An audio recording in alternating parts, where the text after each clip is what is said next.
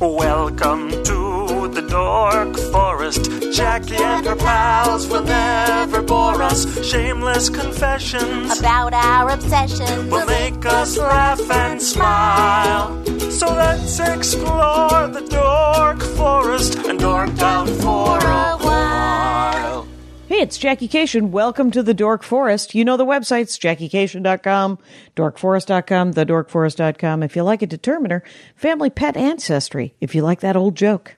Yes, because it just goes to JackieCation.com. Let's do the credits. Mike Rickberg composed and sang that song you just heard. He sang it with his wife, Sarah Cohen. He will sing his version of the Mexican Hat Dance at the end of the program. Patrick Brady's going to fix this audio, and Vilmos fixes the website, JackieCation.com. On the websites, there are many ways to support the show. You can get merch, t-shirts, CDs, a DVD, and hoodies. I have some hoodies in stock. The t-shirts are all union made here in the United States. There's Ranger of the Dork Forest t-shirts, there's logo t-shirts, and there's 2 stand-up t-shirts, Spooky Reading Girl, and the Meat Shield t-shirt.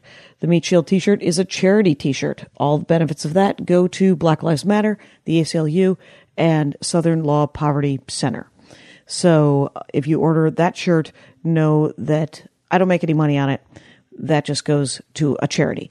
And the new album, I Am Not the Hero of This Story, is available like all the other albums and the CD, hard copies on the merch page on JackieCation.com. You can also get everything digitally, and you can get my DVD streaming at ComedyFilmNerds.com. The Dork Forest is under the umbrella of AllThingsComedy.com, which is a podcast network with Al Madrigal and Bill Burr, and they have a lot of different podcasts over at AllThingsComedy.com if you want to listen to those. You can review the show on iTunes, and that supposedly does some good works. If you just want to donate to the show, there's a PayPal button.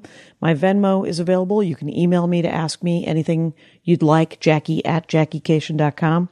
The PayPal has a new feature where you can donate monthly, because someone just did. It's amazing. I recommend $10 a month. That's what I recommend. But that's because I'm me, and I would receive that $10. I use it wisely on audio cables for live shows, and I occasionally pay a bill with it. So if you would like to support the show, just hit the PayPal button. If you don't have any money and you don't want any merch, you can do a passive way of helping out the show by using the Amazon banner. The Amazon banner and the Amazon link are on DorkForest.com and JackieCation.com. They just take you to the Amazon page. You order like normal, doesn't cost you extra, and good things. Good times are had. Any other than that, you also on JackieCation.com, you can check out where I'm going to be doing stand-up comedy. It's February, so I'm doing Minnesota, Acme, my home club. I'm Valentine's Day, I'm in San Francisco at Cobb's. And then I'm going on a JoCo cruise, nerd cruise, dork cruise, geek cruise with Jonathan Colton and his friends to Mexico. JoCo cruise. That'll be super fun. I'm sure I'm missing out on something, probably the premium episodes on Bandcamp and some other information, but let's get into the show. Hey, it's Jackie Cation. I'm in my living room, you guys. Cheryl Jones, welcome to the program. Thank you. Movies Made Me is your podcast. We just recorded it. We did. It's gonna go up way after this one. Yeah, I think in May sometime. I've already forgotten the date too. So at Movies Made Me on Twitter. Wait, at Movies Made Me Pod on Twitter, and at Movies Made Me on Instagram. Yes, because I wasn't very smart to make the Instagram pod as well, so everything matched. It just right. When you're new at it, hey, it's a learned. I have the Dork Forest Pod or something, or I think it's just Dork Forest Pod on Twitter, but I don't do anything with it. Because I can't face one more freaking I just use one of those like things that you do it once and you can send it out to everything. Oh, like a tweet deck or something. Yeah, it's Buffer now I'm using. I think I used to use a different one that I ended up hating. So there you go. Yeah. Cheryl Jones, Movies Made Me. We did it. It was exciting. Yes. People should find your podcast on iTunes and Stitcher and iHeartRadio and all the things. All the usual places, yes. Knock yourselves out, American public. Yes, please do. Not in America. You, Cheryl Jones, enjoy maritime history. I do. To an odd extent. Possibly a dorky extent. A very dorky extent. Let us go deep into possibly the British Navy. Yes, mostly British Navy, yes. All right, you have a stack of books. I do have a stack of books. They're just, I don't know, they're sort of like security blankets to me is why I brought them, because visual aids work really well on a podcast. So, sure they do. But they may amuse you. I don't know. So Right, and they jog your memory. They so do. It's all good. They do. And it's a start, though. Would it be gauche of me to take issue with the previous guests? Phil Johnson? Yes. Phil oddly, Johnson yes. of his own pirate. Yes, he has a pirate podcast. Yes, and it was on. You sent I had listened to a couple episodes, and then you sent a list of some, that I may enjoy hearing, whatever, just a general list. And I saw there was a piracy one, so I thought, well, of course I have to listen to that. I mean, right. duh. So I did listen to Phil's episode, and there were 4 little things that had me talking aloud to my computer with the window open and the guys working on the house next door. You should be listening to the Dork Forest every week, because there is somebody always saying 4 things, at least. So let me just go through those briefly. He mentioned the bosun on a ship. Yeah. And you had asked what the bosun did, and he said he was basically the head carpenter. That I did speak aloud and say, no, the carpenter was the head carpenter. Right. The bosun handled the sails and rigging. Okay. Not the woodwork. Fair enough. Ship. Sails and rigging, bosun. Yes.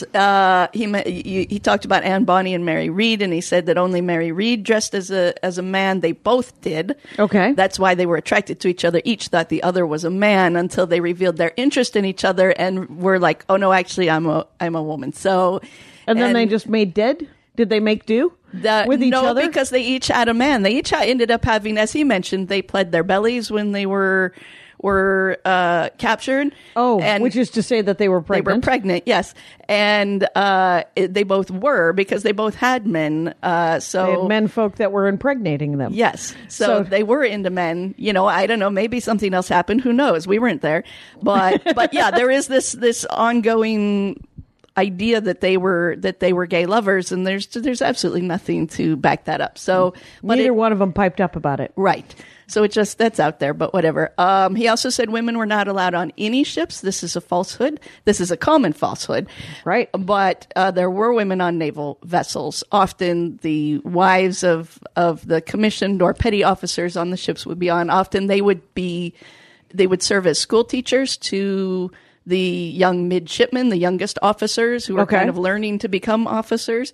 So they would teach them. They were on the ships in time of action. They, like the young boys that weren't officers, they would work as powder monkeys, running the powder from the powder room, for the guns. Okay. Running them from the powder room to the gun decks. Right. And things so, and helping the surgeon. And so there weren't a lot of them, but they were on the vessels. Common misconception. Yes. In many a historical romance novel. Yes. Because some lady ends up on a ship, and the captain's like, well, it's bad luck, so you're going to have sex with me to make this worth my while.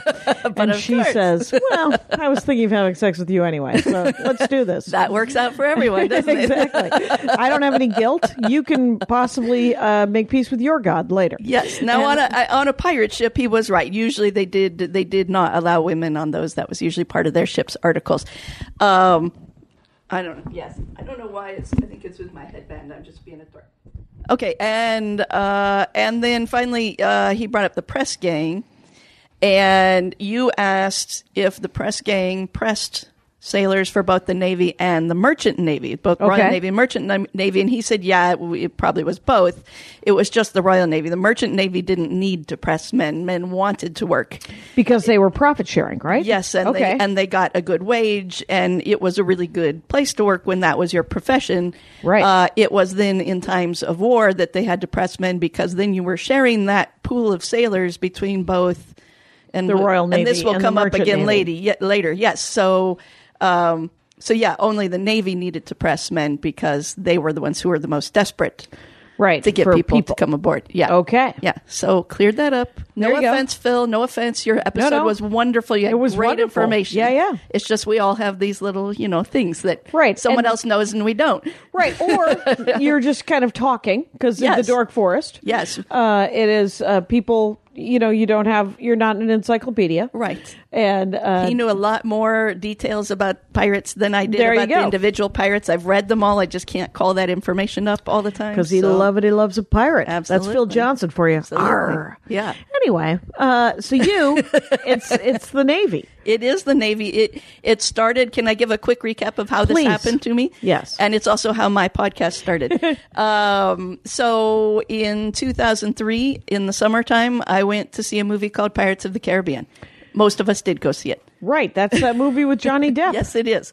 Based on the ride. On the ride. I went into it thinking this movie's going to be awful, because how can you turn a Disneyland ride into a good movie? It just doesn't, that can't be done. Right. I came out of it absolutely enamored of it. It was not because of Johnny Depp. It was because of Jeffrey Rush. Barbosa is my guy. I always like to make that clear. Excellent. And in the end, you'll see, I believe that Jeffrey Rush should pay my student loans. Interesting. Yes. So I got into, I came out of that movie and I wanted to know, what's the reality? Obviously, this movie isn't reality, but are there little nuggets of reality in this? What was the deal with these real pirates in the Caribbean? And what year were the Pirates of the Caribbean supposedly? Oh God, it was like 1600s that really went on. So, I mean, everything in the movie's a little out of whack, but they lasted, quite a long time after that. So, and it is supposed to be at the end of the period. So you might go into the 1700s a bit. Okay. But so I started reading about pirates. I brought with me the very first book I ever read, which is David Cordingly's Under the Black Flag. I highly, highly recommend it. Okay. I have actually heard of that book. Yes. Possibly from Phil Johnson. Probably. This is probably kind of like everybody's first pirate book, right? Yeah. My first pirate book. Phil should write that. Yeah. So this, I mean, everything David Cordingly has written, and he does write maritime history all the time. All of his books are fantastic. They're just very accessible and readable. You don't have to be a historian to enjoy get them. into it. So, how do you spell his last name? Cordingly. Okay, Cordingly. Yeah. And As in accordingly. yes, exactly. Good. Thank you. This is one that I read and then bought for friends and said, "Oh my God, you got to read this." It's because we were all into pirates at the time, right? Right. Yeah, there you go. Hold on. Start anew without your headband, and then you will have your own. I much didn't more do it over comfortable. there. There you go. So, and everybody loved reading it, but yeah, that's like everybody's first book. So, and then mostly pirates out of the gate. oh yes, it was all pirates out of the gate. Okay. I had no interest in anything else. Right. Prior to this point, none of the rest of this was Right. there. So, Trafalgar. Or I had no clue what that was. Okay. Couldn't have cared less. All right. Tall ships could not have cared less. Spanish Armada? Nothing? None of it. Not Okay. a bit of it. All right. Not a hint of an interest in any of it. Even history. My bachelor's degree is in communications, radio, TV, film. I was a film person. Right. And I had no historical Horatio interest. Hornblower? Nope, not a bit of it. All right. Couldn't have paid me enough to read that. So literally this movie did change my life. 2006. 2003. Oh, 3. And so then I started reading all the standard pirate books, all the stuff. And at a certain point, it all just becomes a rehash. Like once you read the ones that Phil talked about, Right. a general history of the pirates, that book is what everything else came from. So everything else, might add a little bit here and there, but on the whole, it just gets repetitive. Right. And you're like, okay, I'm bored. So Because it's the same 70 years, right? It's Right, over and right. over and over And again. it's the same- Nobody goes on to the Somali pirates. And, right. And okay. let's be honest, we don't enjoy them. So we don't want to learn about them. I have no interest in Somali pirates. I don't want to be one of them. There's not enough Captain Hook. In Somali gentlemen, get it together. Right, We're going to need a little more swashbuckling. Flounce it up a little bit. Yeah, we'll be way more. Wear a better hat.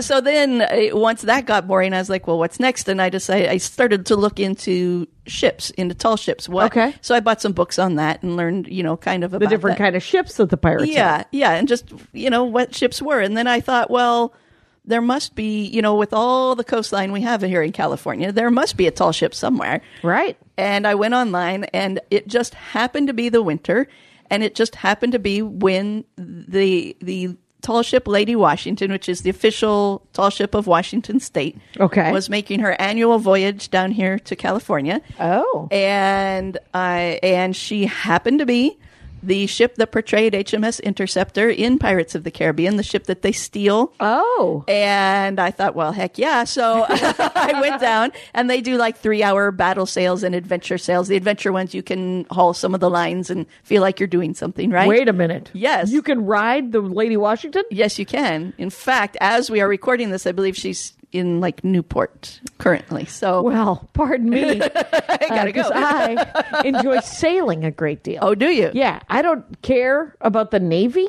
Yes. I'm sure it's lovely. Anyway. Most people don't care about the Navy like I do. But but I do want to go sailing on a tall sailing ship. Oh, yes. Okay. Well, Lady even Washington. if you don't get the lady, there are others around here. Okay.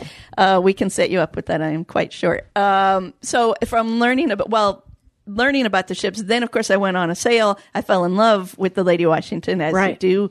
I used to do some motorsport photography, personality shots. So I started bringing my camera. I went out a number of times on the boat and started doing some photography that the guy that ran their website at the time really loved. So nice. I got kind of connected, and in the end, did end up. I signed up for it. You can sign up for a 2-week volunteer stint on the Lady Washington to work as crew. Oh, that's cool. Prior to, I was planning to do that. So prior to that, I went out. We have twin brigantines here at the Los Angeles Maritime Institute in San Pedro. So and you can go out and volunteer on those and learn how to sail a tall ship. So I did that just to learn, and I took sailing lessons because I am a dork.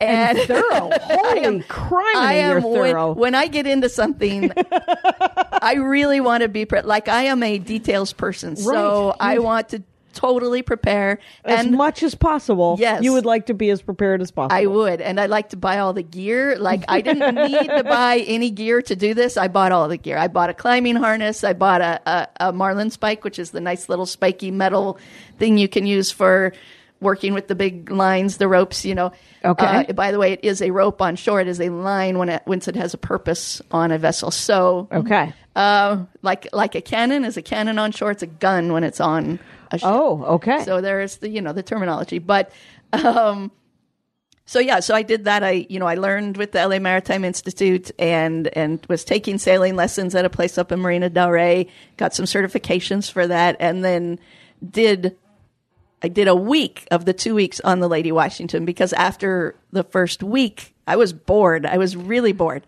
because I'd already learned how to sail a tall ship in LA, and we were super understaffed on the boat. We did not have a full complement of crew, and there's always 2 boats that go together. It's been a different boat with it sometimes.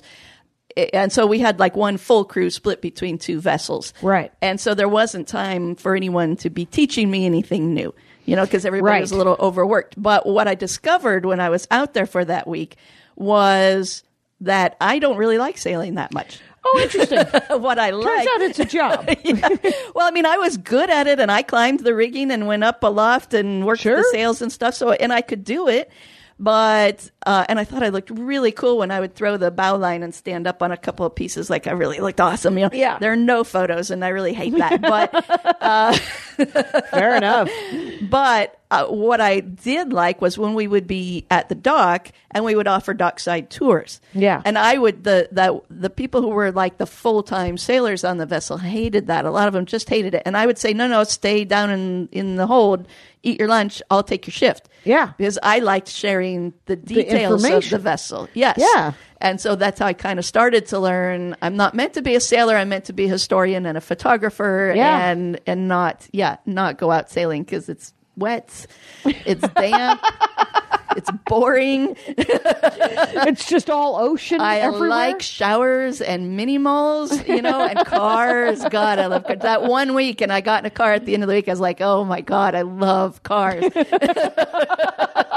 I learned about myself. That's so beautiful. That's what it's all about. That's right. That's why you learn stuff. It is. So you can learn. Go out. Sometimes you don't like the thing. It is not a failure. It is a lesson. So that's it exactly. My father viewed it as a failure. I did not. Oh my God. You know how dads are. So, yes. But then it was from learning about. Well, then I got into kind of simultaneously. I took some classes. I took fencing because that's of the era, right? Oh, right. And I did that for about 3 years until it got to the point where I would have to go into competition. And I said, I'm just not going to embarrass myself. I just wanted to learn. Yes. You just want to learn the thing. I do. I want to learn and then get out. And that's the thing that I do. I learn it. I kind of get to where I think I belong, and then I'm out. That's it. And then I also took up English country dancing, which I did from probably 2003, 2004 until just last year. Yeah, there was a great episode of the Dork Forest about dancing that I did. Perfect. Yes. Someone from the Joko cruise that I was on, and I'm spacing her name, but she was great. She had about a lot of different dancing and English country dancing, which then when it came over here, became square dancing. Yes, well, that's what I always tell people. It's like genteel square dancing. Yeah. You know, it's the Jane Austen era version of square dancing. You wear nice dresses, you know, because we did all dress up. Yeah. And I created, we didn't have a ball in Orange County. They were all up here, like in Pasadena and places. And I found a ballroom finally in Orange County. And because I found the ballroom, they let me name the ball and theme it. So it was the Admiral Nelson Ball. Very nice. Yes. So it tied into the Royal Navy because I was like, well, guys, duh, you know what it's going to be. So, but the male dancers, which are, you know, few and far between in the group, there's never enough men. Right. But they really loved that because then they could create these Royal Navy uniforms come. I do have a photo I can show you later if you want. But yeah, so they dug that it had a more masculine theme than like the Jane Austen evening, you know. Right, then it doesn't have to be just cravats and and gavots. Yes. It can also be epaulets and some gold braid. And I had a friend who worked with me to create a custom dress for that. So I have a dress that's sort of based on the British flag as well as a captain's uniform. Oh, nice. So I'll show you a picture of that too. So it's like a hussar.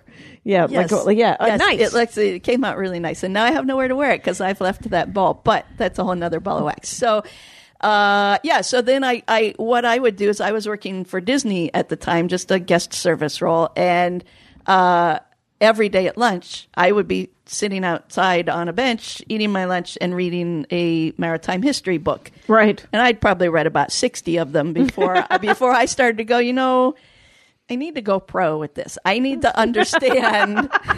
It's literally how I looked at it. I need to understand when I'm reading a book that's good and when I'm reading a book that's not so good. I need to know how people put these books together. I need to understand how the archival research works. And I need to be pro. Yeah. You want to do it right. Yes. Okay. If you're going to do a thing, do it right. Yeah. And to the best of your ability and see where it leads you. Don't half-ass it. You know, exactly. just go for it. I love that. Be the nerd. It's okay. I like it. Embrace the dorkdom. Yes. So that's when I started thinking about possibly leaving my job and going back to school for a master's degree in maritime history. And oh my God, you aren't even kidding me. I am not. So what year is this? This was when it finally came to pass, it was the summer of 2012.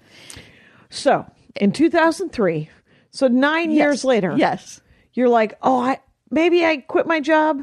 What was your job? I was working guest service for the Disney gift card and Disney credit card programs. Okay. For Disney, technically Disney corporate, but we were in Anaheim. Right. And I hated it. I'd been in that job for 10 years. I left 2 months before my 10th anniversary. Okay. I would have stuck it out, but school started when it started. Right. It might have been a special pin. There is a special pin. I had the 5-year pin. I didn't quite get the 10-year pin. I would have liked to have it. Fair enough. I don't think there was a sculpture for 10-year. When you get further, you get a sculpture every, 5 or 10 years, whatever. Yeah. I had the good discount and everything, but Right. And so then you you decide to go for your master's. Yes. And the thing was, I looked all over the place for, who has an English language maritime history degree. Right. And will allow me to take courses in the age of sail, because a lot of universities had gone to 20th century maritime history. And once engines come into it, once you get steam engine, I could not care less.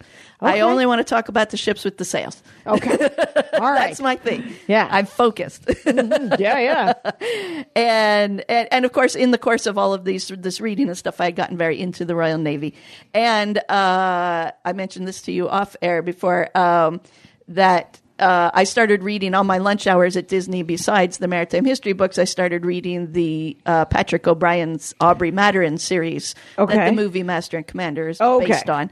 And so I read, there's 21 of those. The 21st is unfinished because he died while he was writing it. And I read all They couldn't get Brandon Sanderson to finish it or anybody? or Ewan McCulfer, like they had write a Douglas Adams one, which was all wrong. But, so I read those. So I recommend those to you because you like historical fiction. Right. There is not a bad book in the 21. In the Master and Commander series? I expected one. I never encountered one. Because I thought 21 books, one of them's going to suck. Right. And they didn't. Usually around 9. Yes. In my experience. Yeah.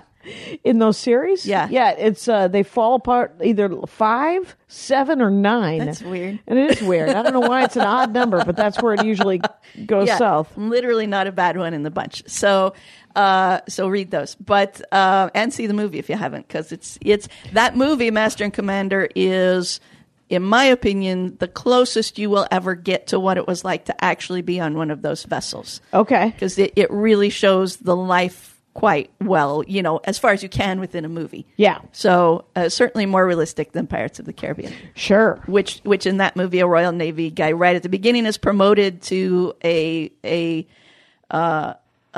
position as an officer that wasn't actually a promotable officer. It was an appointed position or something? No, they're promoting at the beginning. They're promoting Norrington to Commodore. Okay. Commodore was a temporary title when a captain was given temporary command of a fleet of vessels for a particular action. Once that action was done, he reverts. He's just a captain again. So the next promotable one was admiral. Okay. So I'm like, no, that's wrong. I have some little things. There are things here and there that really drive me crazy. Right. So did you end up getting a master's in maritime history? I did. The only university I could find that had the right kinds of courses and had, at the time I applied, a maritime history degree.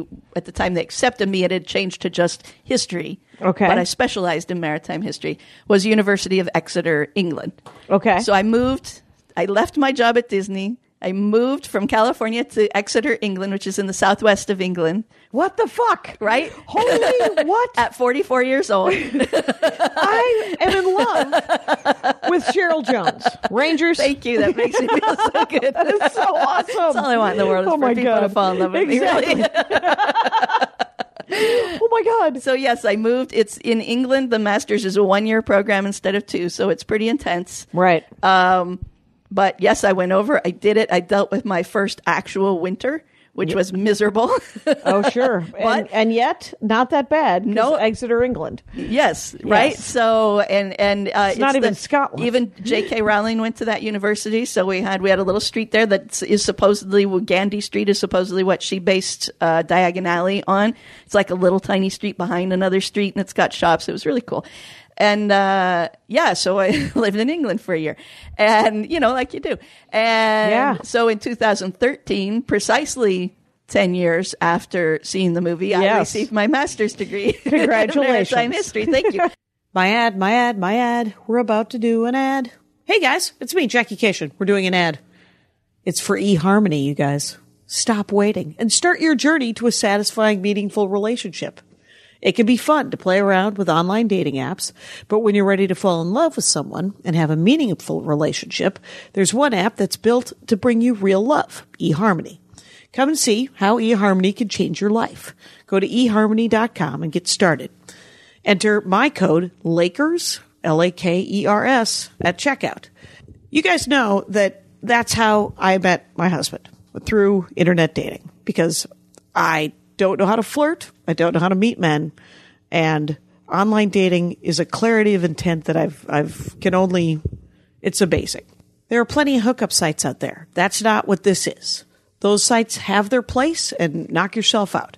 But that's not what eHarmony is for. eHarmony is if you want to find someone and stick it out. Right now, my listeners can get a free month with eHarmony when they sign up for a 3-month subscription. And then you enter my code LAKERS at the checkout. Lori Kilmartin is going to take my free month with eHarmony, and maybe we'll find out how that goes. She'll have my free subscription.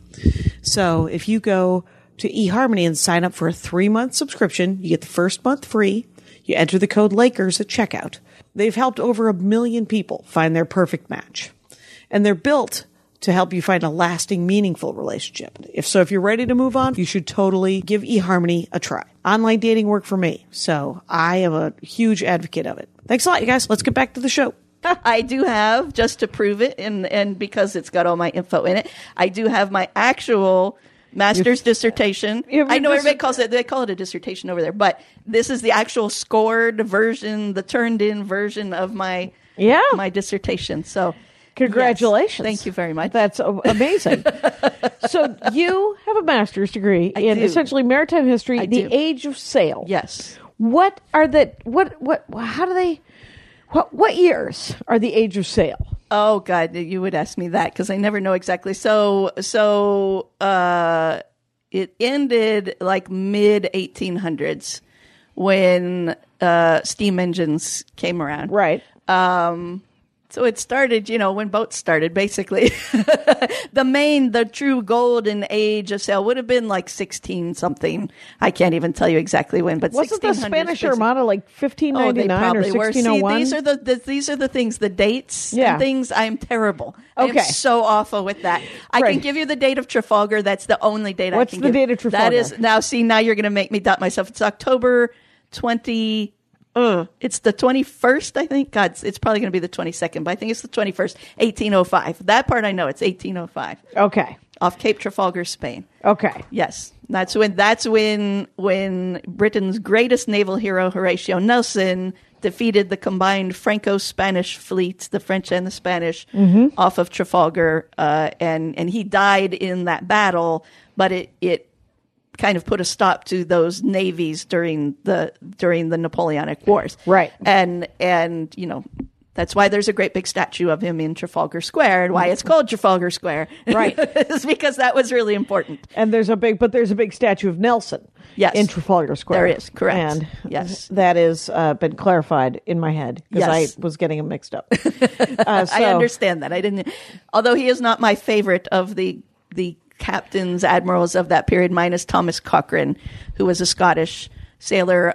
David Cordingley wrote a terrific book about him, and he was just a prickly bastard, and I think we would have gotten along famously. Yes. We would have screamed and yelled at each other, but we would have loved each other dearly, I think. And okay. He is what a fellow historian that I met over there called, she had a particular guy she was studying, and she called him her 200-year-old boyfriend. Okay. So that's kind of, I think, what Cochrane is for me. Yeah. Okay. So I didn't study him deeply, but he is my 200-year-old boyfriend. Everything that you heard about him, you liked him a lot. I like him. And he was a lot of the basis for, if you read those Patrick O'Brian books, a lot of what Aubrey does in those books was based on things that Cochrane actually did and that actually happened to him. Okay. Yeah. And so when are the Patrick O'Brian books set? They are set Napoleonic War? Yes. Okay. Yes. So like just prior to Trafalgar to maybe just after. So it's 98 to 1805. Something like that. Yes. Yes. And then Napoleon goes to Elba. Yeah. And then he escapes from Elba in like 11 or something, right? Or something like that? Something like who cares? David Cordingley also wrote a terrific book about the HMS Bellerophon, which I'm probably mispronouncing, but that's how I say it. It's the life of this one Royal Navy vessel, which is the vessel that Napoleon gave himself up to at the time, and so they transported him. And, and so that gets into all of that. It's a very interesting book too. That's cool. Yeah. So when you study maritime history, if it's not the dates, right, it's the personalities. Correct. And it's the ships? It's not so much the ships, it's the people on the ships. Okay. It's the men on the ships. So like my dissertation subject, I'll read you the title because I'm very proud of it. It's very academically dorky. Them were the chaps as played Hull with the Fleet, quota men in the British Royal Navy 1795 to 1797. Wow. So you have, your dissertation is about 2 years in the Navy. Yes. Well, 3 all encompassing. Yes. Yes. Interesting. Because it was in a nutshell, and this is the part where I put you to sleep. Impossible. I did do it once. I did literally put some people to sleep, but it was very late at night, in fairness. And they asked. It was their fault. Yes. They lit you up. So at the start of the French Revolutionary and Napoleonic Wars, the Royal Navy had to bring a bunch of ships online. They'd been what they called in ordinary, which means they were put aside. All the sails and the masts and everything were taken out, They were in storage, basically. Yeah. So they bring them all back online, and now they've got to fill them with men, and it was a lot of vessels. So, and again, then you get back to that issue of you need men in the merchant navy to deal with those ships, and then you need to fill the complements of these vessels in the Royal Navy, and there aren't enough men. So there aren't enough sailors. Mm-hmm. So then what Parliament did was create a couple of acts, one in 1795 and one in 1796, requiring the counties in England, Scotland, and Ireland Wales wasn't involved for some reason, and so each county had to supply a particular number of men to the Royal Navy. Wow. So, and they were to be volunteers. So these are not skilled sailors. They come in as what's called landsmen, which is really what I wanted to study when I came over. I wanted to learn how landsmen learned how to become sailors, but there's just really no record of what they did, So they probably got whipped a lot. Well, no, I don't think so. And that's another thing. Yeah. But, we will discuss that. Yes, please make a note of that. Come back to punishments.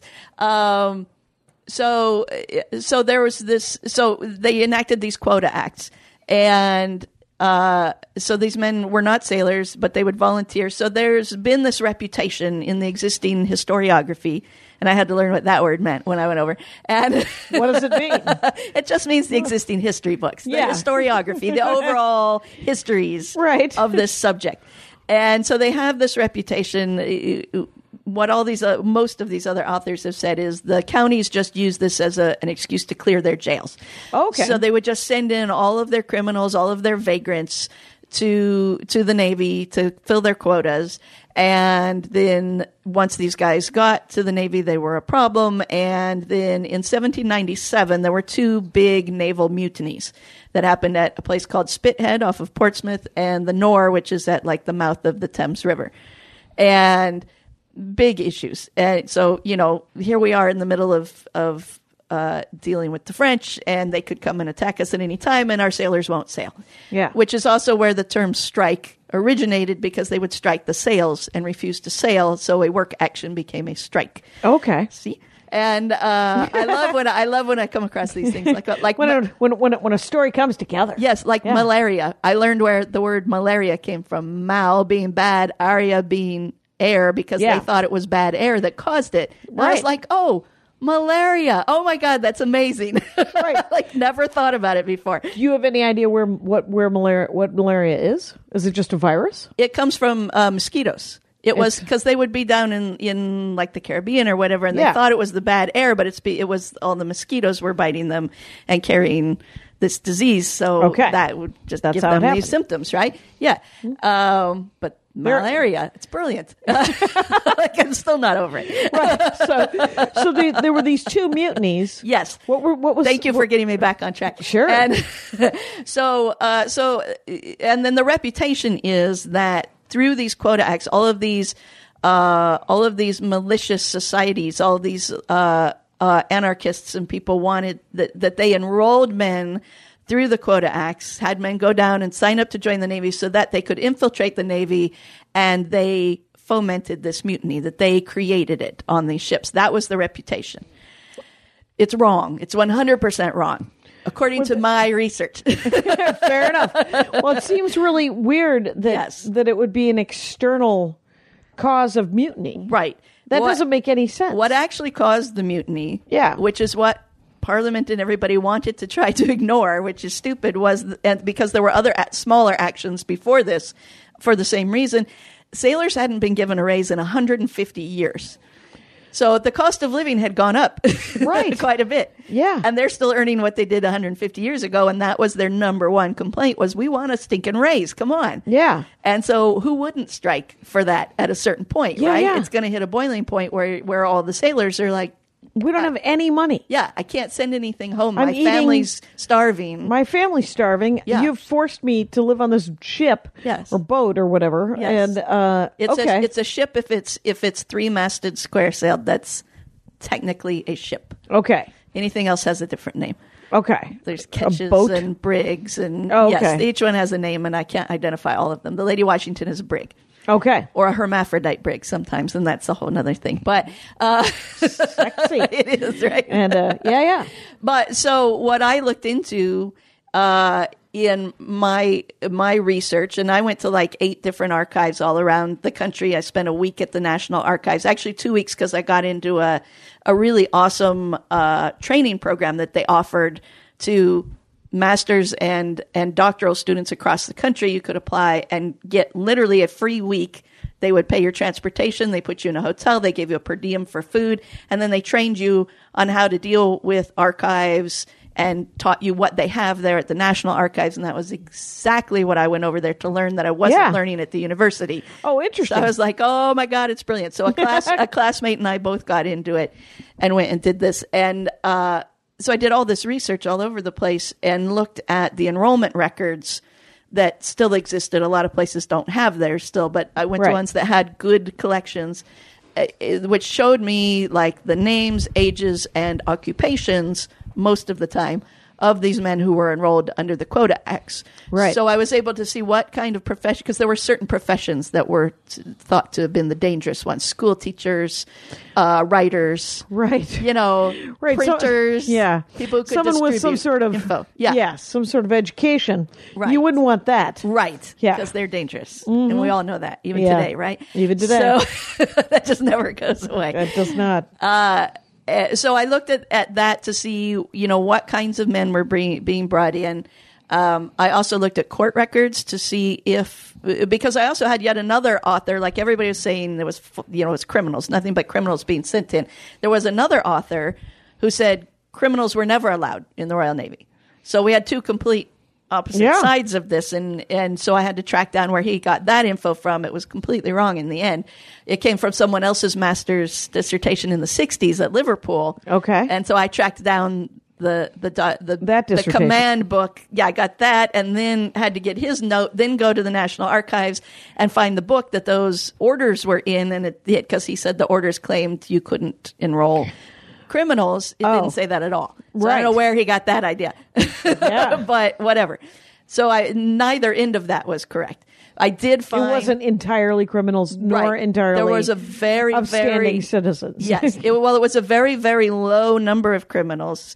But they didn't come in through the Quota Acts. They were given it just in general as an option sometimes. Okay, you can either go to jail for however long, or you can join this Royal Navy vessel that's in port or whatever. Right. And so they do the same thing with the service now. Yeah. They say you can either join the army or you can go to jail. Go to jail, yeah. right? Yeah. So, and I was able, actually, in one court case, they said you can join this particular vessel, and then I was able to go to another part of the archives and find that vessel's roster kind of thing, yeah. And found them on there when they were entered into the ship. So that proves, yes, there were criminals coming in. But now even I'm getting confused where I am. But so I showed that while there were criminals coming into the Navy, they did not come in through the Quota Acts. Right. And there were no jail clearances going on. And then also vagrants were coming into the Navy, but there was a separate act to bring vagrants into the Navy. It wasn't through the Quota Acts. They had their own act, and that number was very, very small as well. Okay. There was a guy who had just completed his doctoral dissertation that in part included some of this. So he had looked at the rosters of 81 Royal Navy vessels in that era and noted where kind of each person came in from, whether they were a volunteer, they were from the Quota Acts, they were, whatever. And so by using his numbers combined with my numbers from the enrollments, I determined that like each ship would have like 0.01% of their men would be from the Quota Acts. Right. So there's no possible way like one guy maybe on one vessel would be able to turn that entire crew against the Navy. Right. As an anarchist. Right. They weren't anarchists. It was just guys who wanted the raise. Exactly. And a raise and some better food and things. And so, so in the end, I showed what the existing historiography said is a load of bullshit. So, right. So your dissertation was mostly about those two mutinies? It was a combination of about the Quota Acts, how they worked, who came in through them, and then the mutinies as well, that just showing these men didn't there's Right. no real reason to think There's no those men connection. caused that. Yeah. Okay. So it just kind of cleared the quota men's reputation. Right. I can say I am currently the world expert on quota men. Congratulations. Thank you so much. Now, talk to me about the discipline in the Royal Navy. Yes. So yeah, there's a vast reputation that people have come to understand. Flogged. Yes, that was horrible, right? That what are they? Sodomy, rum, and the lash. And rum, okay. The rest, not so much. But yeah, it wasn't. If there was a captain who sort of over disciplined his crew, and there were ones who did that, Right. that captain wouldn't last very long. That crew could petition to have him removed, and if the Admiralty got enough of those petitions over time, they're going to see this guy's a problem, Yeah. and this doesn't work, and so they would, give him some other kind of thing to do.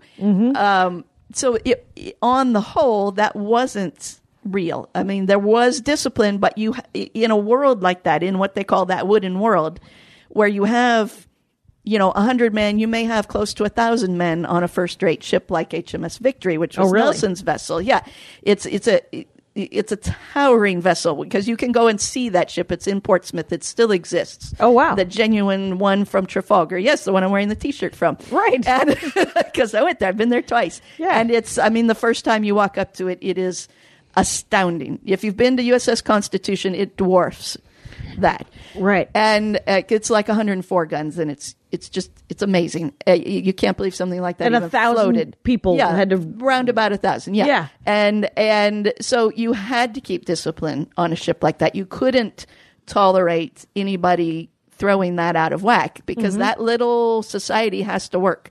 Yeah. Or everything goes haywire and your ship isn't going to sail and you aren't going to be able to fight. Right. So yes, there was were discipline. punishments. Yes, but they were laid out and everybody knew what they were, and it was used to keep order, but it was not typically overused. It wasn't a horrible thing. Like your life wasn't just being flogged, and it was a decent life, especially considering what you might have had on shore. You had 3 square meals a day. Again, square because their plates were actually square, so that's where that comes from. Oh, that's fun. So, you were fed, and they tried to feed you well enough that you would have the energy to work. It wasn't, yes, sometimes you ran out, depending on what your situation was and where you were. Right. But on the whole, you were fed well. They wanted you to be working, and they wanted you to be salt pork and hardtack. Yes. That's what that's what's coming to my head. Yes, but you would sometimes have fresh meat because when You'd go they've been to port. you could bring on pigs and cows and whatever. Oh, so they would Bulls, beef, like live yes, livestock, and then they would slaughter them as they needed them. yes, and then so some you would have the salted things in casks for later, But yeah, when you started, and if you didn't have that long a voyage, you would have some fresh meat. The officers got most of it. Well, I can't say most of it. They were able dibs. They were able to bring on their own in addition, so they could buy their own. So they might eat better than you did throughout. Yeah, but they paid for it. Right. So and you'd get and lemons. Yes, eventually they figured out Scurvy. There is a book about scurvy. And it's remarkable how early they figured, there were individuals who figured out what the problem was and how to fix it, brought that cure to the Navy, and how very long it took for the Navy to then enact it on the ships. Like a lot of guys died from scurvy who didn't need to. Right. Yeah. So scurvy is a lack of vitamin C, right? Yes, correct. And you end up, how do you die? Well, It's got to be horrible. Well, yes. I mean, the thing we all know is your teeth fall out, right? So your teeth start to fall, your gums bleed, your teeth fall out. You'll bruise if you have old wounds, if you had like any kind of thing stitched up in the past, your old wounds will reopen. What? Like even healed, they will reopen. Yes, and you like the scar on my finger. Yes, there is a very good chance that over time that would, if you really started getting into it, would reopen. Yeah, it's really disgusting, and it just keeps going. Things break down, and you're just a mess until your body just breaks dissolves. down. Yeah, it dissolves, and it's a pile of goo, and you have to be swept off into the ocean because you are just a gelatinous. Put you out the scuppers. Yeah, yuck. Yeah, it's really, like, I've read some really, like, serious accounts of it, and it is disgusting. Yes. Yeah, it sounds disgusting. And it could still happen. I mean, you could still get scurvy if you're not eating well. Right, right. If you're homeless and you don't have access to things with vitamin C, supplements at least, it can still happen. Right. Here's the good news about, because there's a big homeless problem in Los Angeles. We have a lemon tree that goes over our wall. Yes. And nobody has any problem getting some lemons. Good. So you're helping. We're trying to be of some use to somebody. Very good. Yes. We all have to do our part. Yeah, just try that and free socks. Guys. Anyway, so yeah. Can I regale you with the 4 best words on a sailing vessel? Yes. The 4 most entertaining words? Sure. This is a thing I like to do for people. I'll tell you what they're after. It's baggy wrinkle, spanker, pissdale, and futtock. Are those not brilliant words? They seem to be fun words. What do they mean? The baggy wrinkle is it's old line, and you unravel it all the way down till it's like very soft stuff. And I have actually made baggy wrinkle on the Lady Washington, but you kind of string it over another line, so it becomes like a big fluffy round thing, and you put that onto lines where they will chafe the sails. So it gives this fluffy, soft part for the sail to go up against, so you won't get a hole in your sail. You won't wear a hole in it from where the lines are strung across, where it may hit. Okay, so it's necessary. All of these are necessary. Okay. Yes. The baggy wrinkle. Yes. The spanker is like on the Lady Washington on a brig like that. You have 2 masts on that, so a foremast and a mainmast. And the spanker is a sail that comes off the mainmast. It's a fore and aft sail, so not a square sail like you're used to seeing in the ship pictures. It goes fore and aft, so it goes like bow to stern direction. Okay, perpendicular to the others. Yes. Okay. And it is the lower sail off of that mainmast. And it's called a spanker. Sail. Yes. And what does it do? Makes the ship go forward. Right. Like the rest of the sails. Rest of them, it's just a different sail style. Okay. Because some sails have fore and aft, some have square sails, and it's a whole thing. And that also helps you identify which type of vessel it is. Depending on what kinds of sails it has, that makes a difference. Okay, so like a brig or whatever you just said, is that has a spanker, but a different kind of ship would not, or boat. Correct. Okay. Yes. And then, but there's some conversation about whether that spanker is what makes it a hermaphrodite brig. I don't know. I didn't get deep into that when it was brought up to me. All right. Pissdale. And that's when I learned, I'm going to show you, this is my very favorite maritime history book ever. This was a master's dissertation from Texas A&M. It's called Those Vulgar Tubes, External Sanitary Accommodations Aboard European Ships of the 15th through 17th Centuries. That is, I so wish that was my subject. That's fantastic. Those Vulgar Tubes, 2nd edition, you guys. There's been more than one edition. Joe J. Simmons III has written a book about external sanitary accommodations aboard European ships of the 15th through 17th centuries. Isn't that wonderfully nerdy? That is a deep dive into some porta potties. It's part of a series. I also have ships' bilge pumps, a history of their development, 1500 to 1900. Oh, there you go. I couldn't find the other one. I have it somewhere about the development of the ship's rudder as well. They're very detailed. But that one... The Vulgar Tube, I take it, is some sort of poop chute? What are we looking at? Yes, it is. There you go. So you had the heads, which everybody knows on a boat, the bathrooms are called the heads. It's because they were at the head of the ship. And there were all different kinds of things. Like I was familiar with, there would be a board with holes in it. You'd go off, basically the bow of the vessel. If you look very carefully in Master and Commander, there's a scene when they're trying to round Cape Horn and it's snowing and you come in off over the bow of the ship. If you look carefully, there is a guy using the head. He's got his pants down and he's sitting on the board on the bows.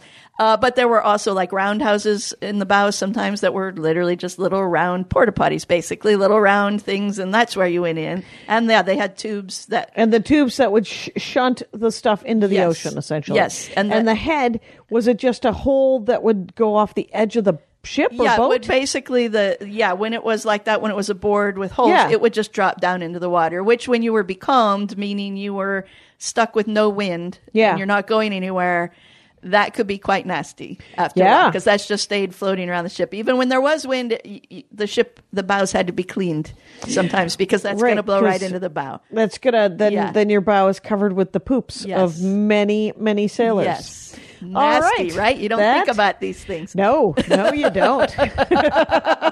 But someone did. Yes. And they're like, all right, that's a task that nobody wants to do. It is. So what do they do? They hang off the side of the boat and scrub it, or do they do it in port? No, you could do both, but usually if you were coming into port, you wanted to look nice, so you would hang over and clean it before you came to port, because no one needs to see that. The piss dale was just it was literally a piss dale.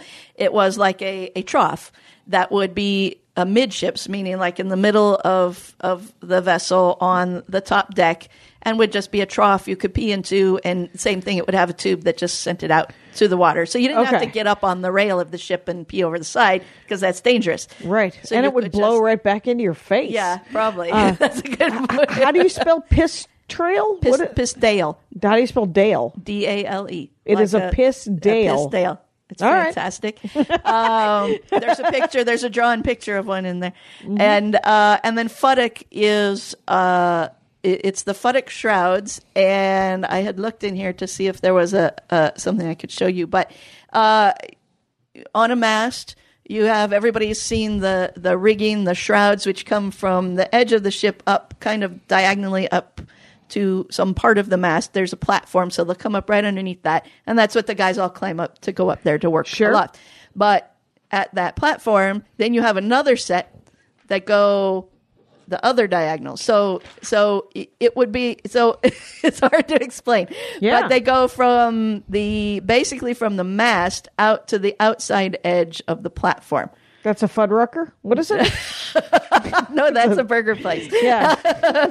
I've been there in a long time. Yeah. Futtock. It's a futtock shot. Futtock. Like buttock with bow with an F. Okay. And those are, and I have climbed futtock shrouds, because you come up the main ones, you're coming in toward the middle of the vessel. Okay. All of a sudden, you have to then lean completely against what your brain wants to do. You have to lean backward. Yeah. And reach up over the end of the platform, grab hold up there, and basically, so you're climbing kind of outward, and then you'll come back in when you get to the top to that platform that you can stand on up there. But it's a very frightening going. If it was a really big vessel, you had a first-rate ship or something, they would have a lubber's hole in that platform, so you could just come straight up those shrouds that went toward the middle of the ship, come right up through the middle of the platform and get up there. Okay. But if it's a smaller vessel, you have to do those futtock shrouds, and it's very scary. And that's why you wear a climbing harness and hook into a line. Right. So that if you fall, they didn't. But we do.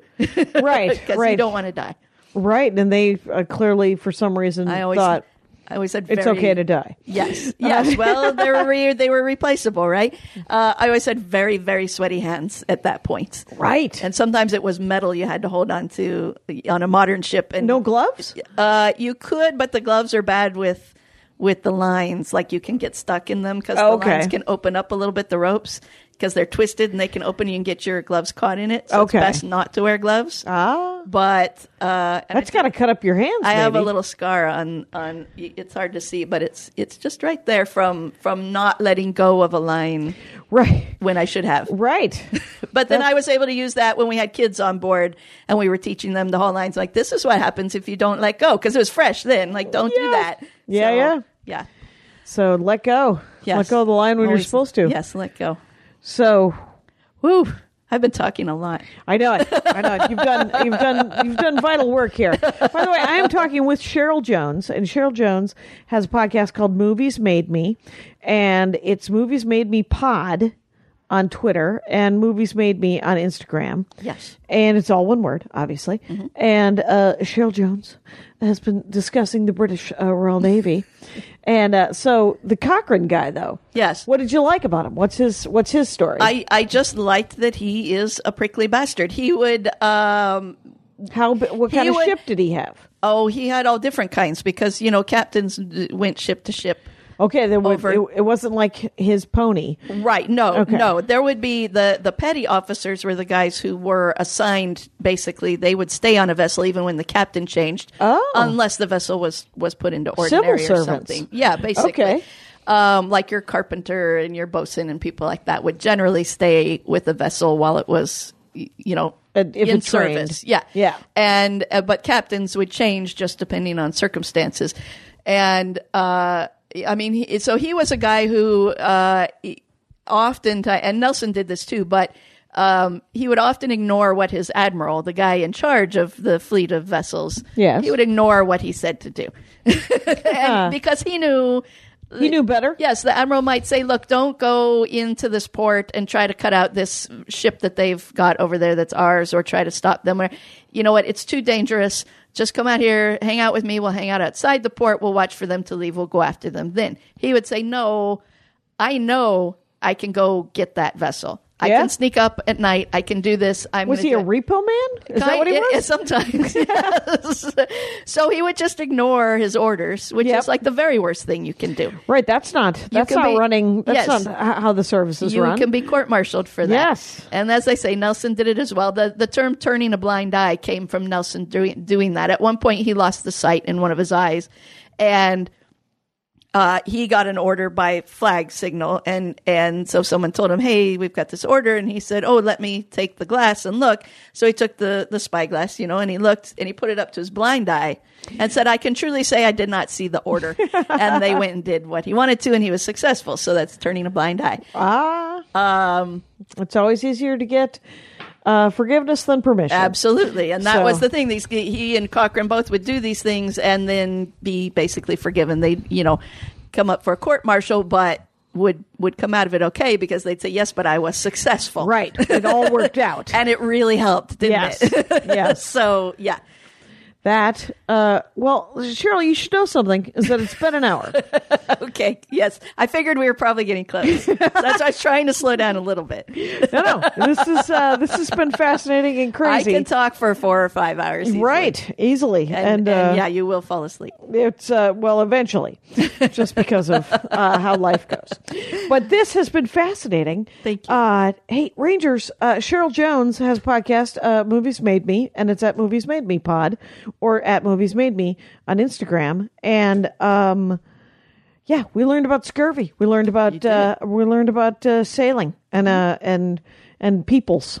Yes. So thank you so much for doing the show. Thank you so much for having me on. It's been a joy. And Rangers, you know the rules out there. Take care of each other. My hat, my hat, my hat. They're dancing around my hat. My hat, my hat, my hat. Well, what do you think of that? If it looks like a Mexican hat dance and it sounds like a Mexican hat dance, it's most likely a Mexican hat dance. So take off your hat and let's dance. Yay! Oh my God. Why don't we just call that as the end of the show?